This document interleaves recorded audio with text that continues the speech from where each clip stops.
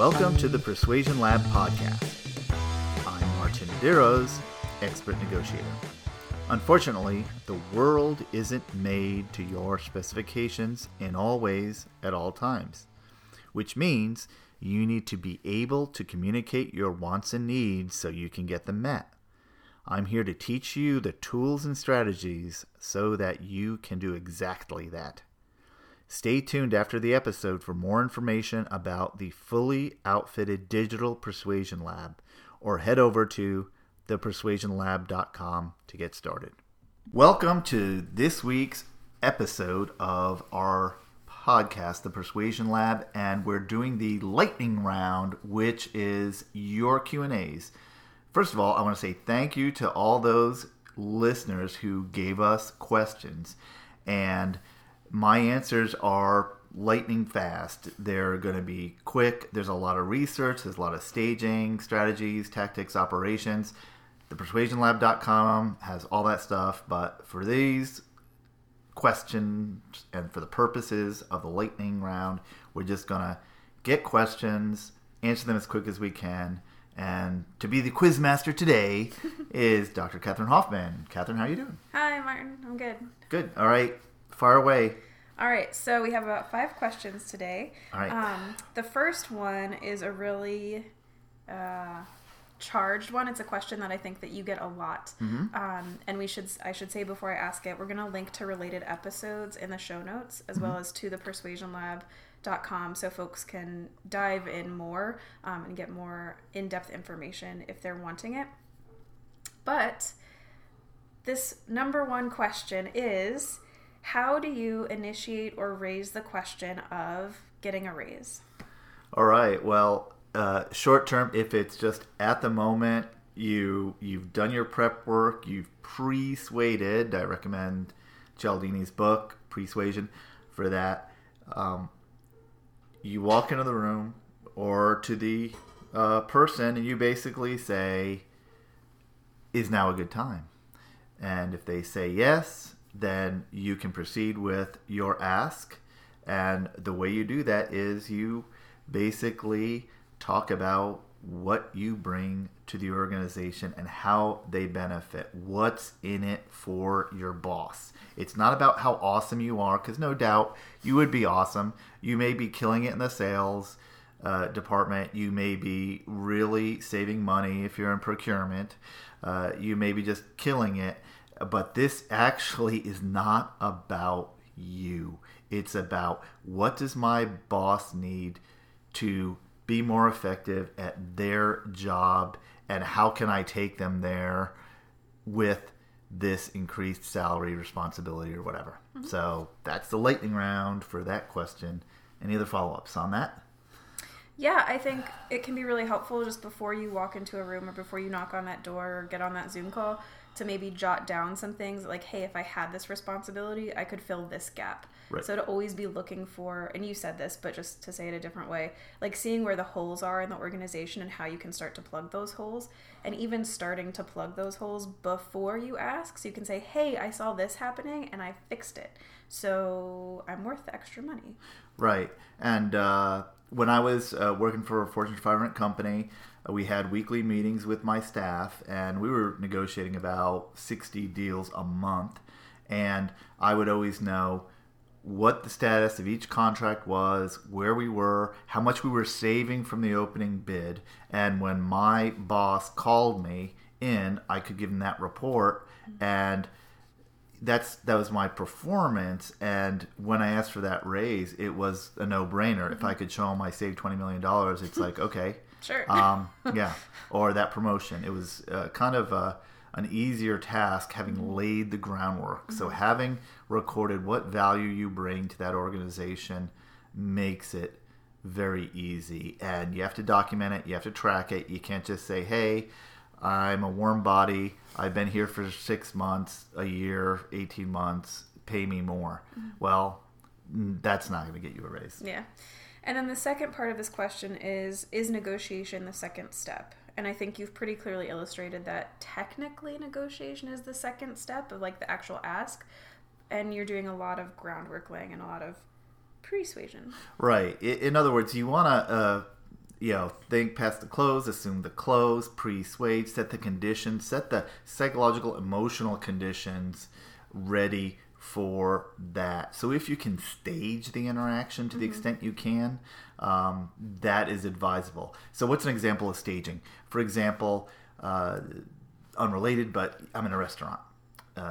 There is the most expensive item is a French dish. Then I will play French music to get my patrons in the mood to think of those high-end deals. So they'll be in the French mood, and so they'll order that coq au vin or the souffle or whatever is the top chart on your menu. So, and you do this in the business context by little things like things that have to do with your boss's success or what's on his mind. For example, if your organization is underwriting a golf tournament, you may want to put signals there if your boss was charged with organizing it or something. So you have like golf themes. So it fits to what they're thinking, what they're needing. If you can make their lives easy, then they're more likely to accept what you're asking for. Mm-hmm. This is the reciprocity, for example. Oh, I need someone at, the 18th hole to hand out, bottles of water or something, and you jump into that. Well, that makes his life easier. It makes him more acceptable. It kind of creates that reciprocity attention, which is actually one of the themes of Cialdini's first book, Influence. All right. So clearly there's a ton of stuff wrapped up in there, and it gets really complicated really It is fast. so complicated. I'm trying to really condense all this lightning round stuff to like incredibly energetic, like a little plutonium ball, but it's really hard. So we'll just reiterate, we are going to link to other episodes on this topic that we've done in the show note. All right, Catherine, what's our next question? The next question is, can I ask for a performance review even though it's not time? And if so, how do I go about doing that? Absolutely. You asked for a performance review. It's a great question. Thanks for submitting it. By asking. You get them 6 months, and in the interview podcast, we talk about, hey, before the interview, ask for when that performance review is doing. I think it's perfectly appropriate to ask for monthly or 3 month or whatever. Hey, how am I doing? Getting feedback, because this makes their walk away from giving you a negative performance review at that 6 month mark more difficult. If at week 1 they say you're great, at month 1 they say you're great, and then you're creating this love of your performance, and you have to have the chops to do it. I mean, you can't just never show up to work and expect a good review. But if you're cutting it, so the thing about negotiation, influence, and persuasion is humans are emotional. You may have all the data, you may have all the how great you were, but if you do not reach them on an emotional level and familiarity, they are not going to agree to that ultimate performance review that you want to be positive. So these interim ones, just ask for it and keep that momentum going. Consistently ask for it at certain intervals to build up your credibility in a relationship. Mm-hmm. How am I doing? Mm-hmm. The next one is the next question. When is the best time of the day or week to engage in a negotiation? Great question. Morning is when people are best, especially if they were fed. We talk about the parole board studies. Glucose levels determine our agreeability, according to some studies. Whereas if you're hungry, do not, if you're distracted, if you're fatigued, bad times, don't ask for a raise at 5 o'clock.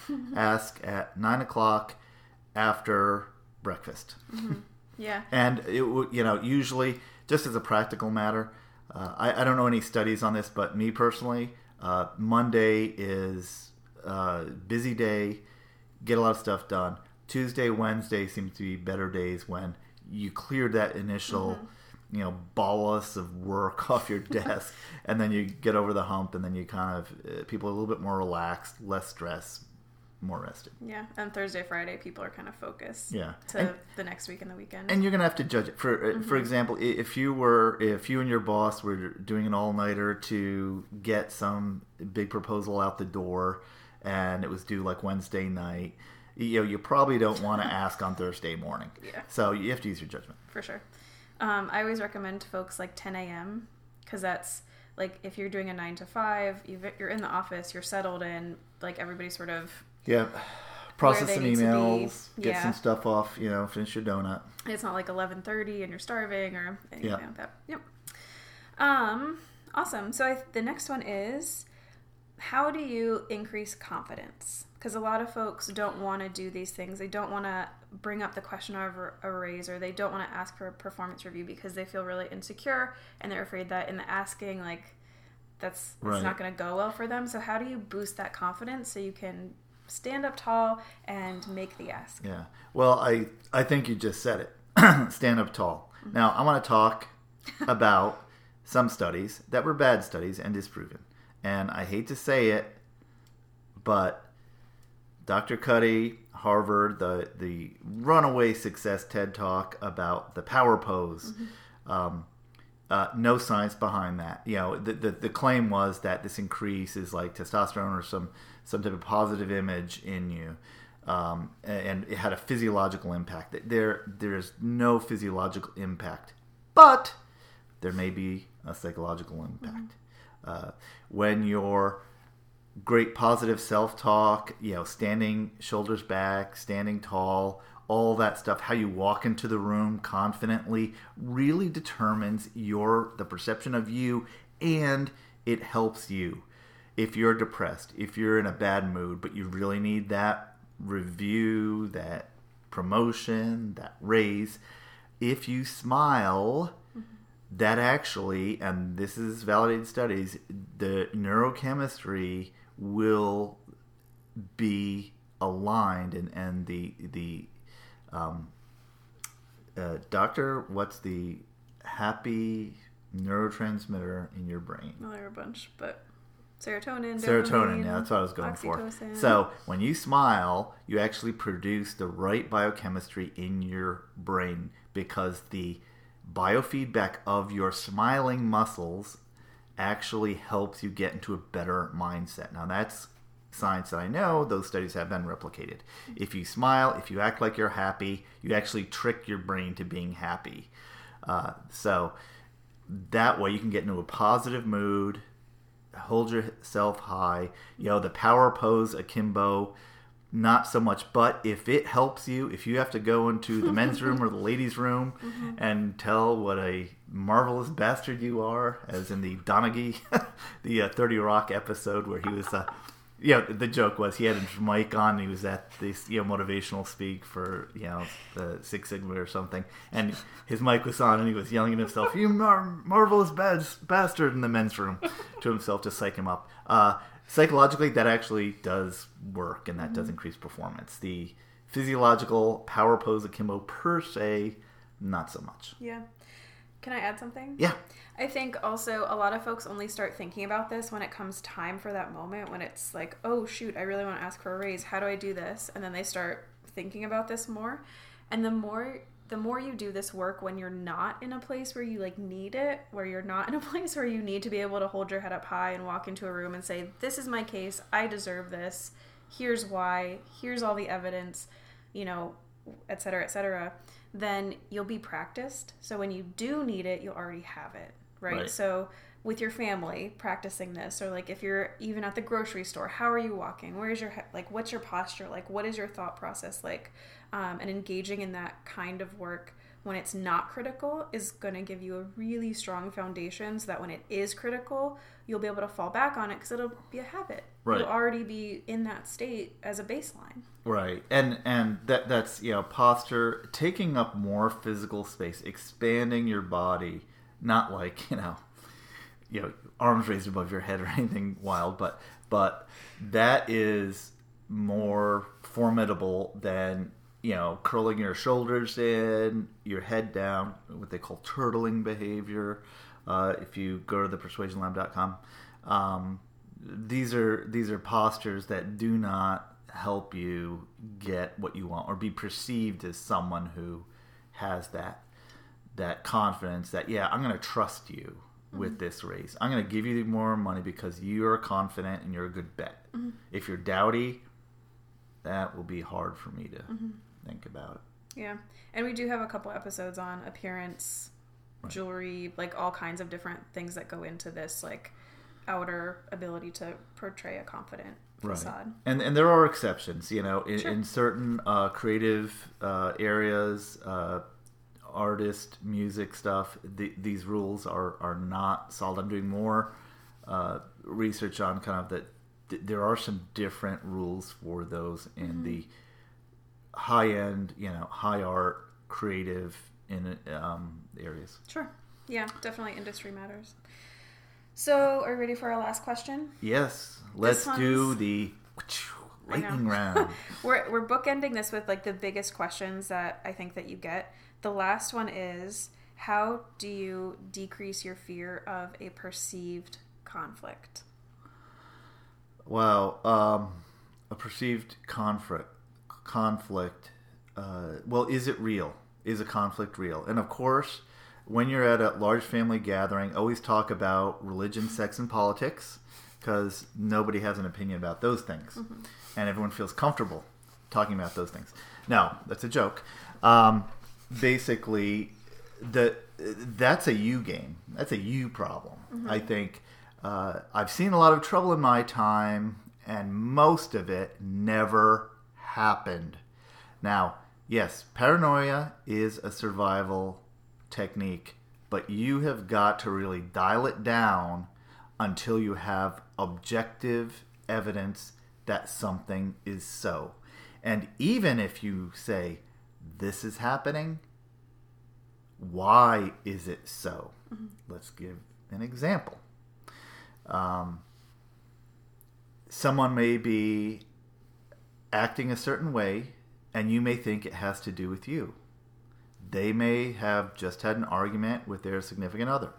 Has nothing to do with you. Has nothing to do with the substance of your negotiation. Has nothing to do with you. So, yes, you observed it. Something that is so objectively, they may be mad. They may be irritated. They may have another trait. But you have to ask, why is this so?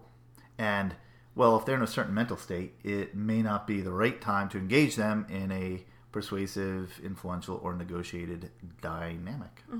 Yeah, for sure. I think that's great. I think a lot of people, well, everybody has a different negotiation style, and we all have different tolerance to interpersonal friction and like different ideas and being able to handle differences of opinion and really being able to lay our case out and do that effectively.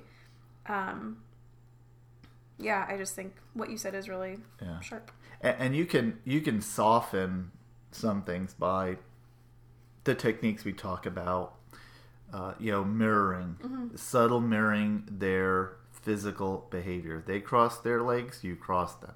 They put one hand on the other, you put your hand on the other. This is not to like chimp or mock them, but very subtle, very slow mirroring in the physical. If you're face to face, or even if you're on a virtual call, this can really help put people at ease, because when you look and act and behave different, it kind of destabilizes that very intimate face-to-face or camera to screen time. Yeah. You can also mirror verbally. Yes. So repeating the last 3 words that someone says as a question.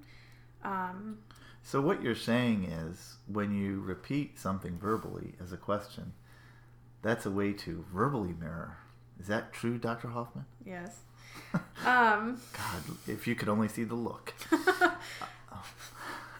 Anyway, the other thing that I would offer is that, Martin, you do a lot of work on this and helping folks retool their mindset before they even approach negotiation, and understanding that negotiation isn't about fighting. It's not about, wrestling somebody to the ground and making them see your way and like pushing them and like taking what's yours. It's much more about, let's be in a relationship. Let's have a conversation about this.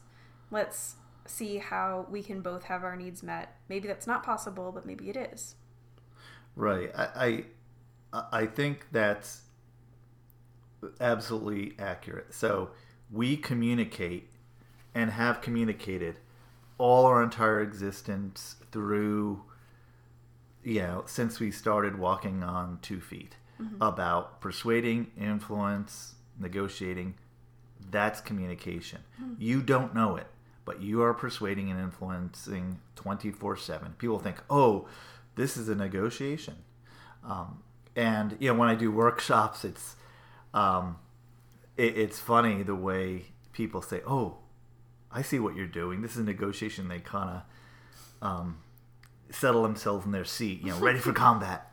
Whereas the truth is, you're negotiating all along. I started negotiating with those people in that workshop when I stepped into that room.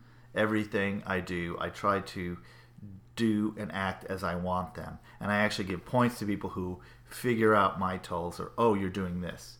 It's great if I have a reading list for them, and before they go to the workshop, and I like them to read it. Some do.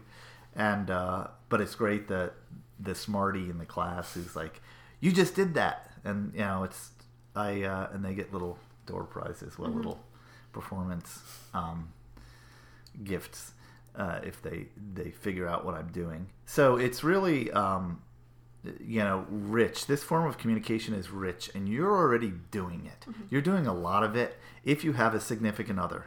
If you've ever had a significant other, maybe you don't have one now, but if you've ever had one, you have persuaded and influenced and negotiated. If you ever bought a house, certainly. If you've ever bought a car. If you've ever been to college. If you've ever gone to school and been upset about a grade and engaged someone on that level. And, as we say, and little digression, but you can accept life as it's handed to you by the world. Or you can create your life, your future, by your design. And that is baked into the system, the civilization that Homo sapiens have built. Is, we want to hear back from you. We want you to model a future of your design as an individual, because you have the agency, you have the power, and it's, I love reading ancient history and civilizations, and it is all there. This whole thing on the earth, it's about individual agency. That's what moves things. Great. That's what I got. Awesome. I think that's a great place to stop. Okay. Well, thank you so much for our premier lightning round questions. Keep sending those questions. So you can email us directly.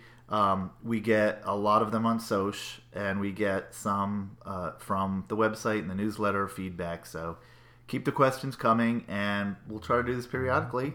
Thanks for joining us in the Persuasion Lab, and thank you, Dr. Hoffman. Thanks so much.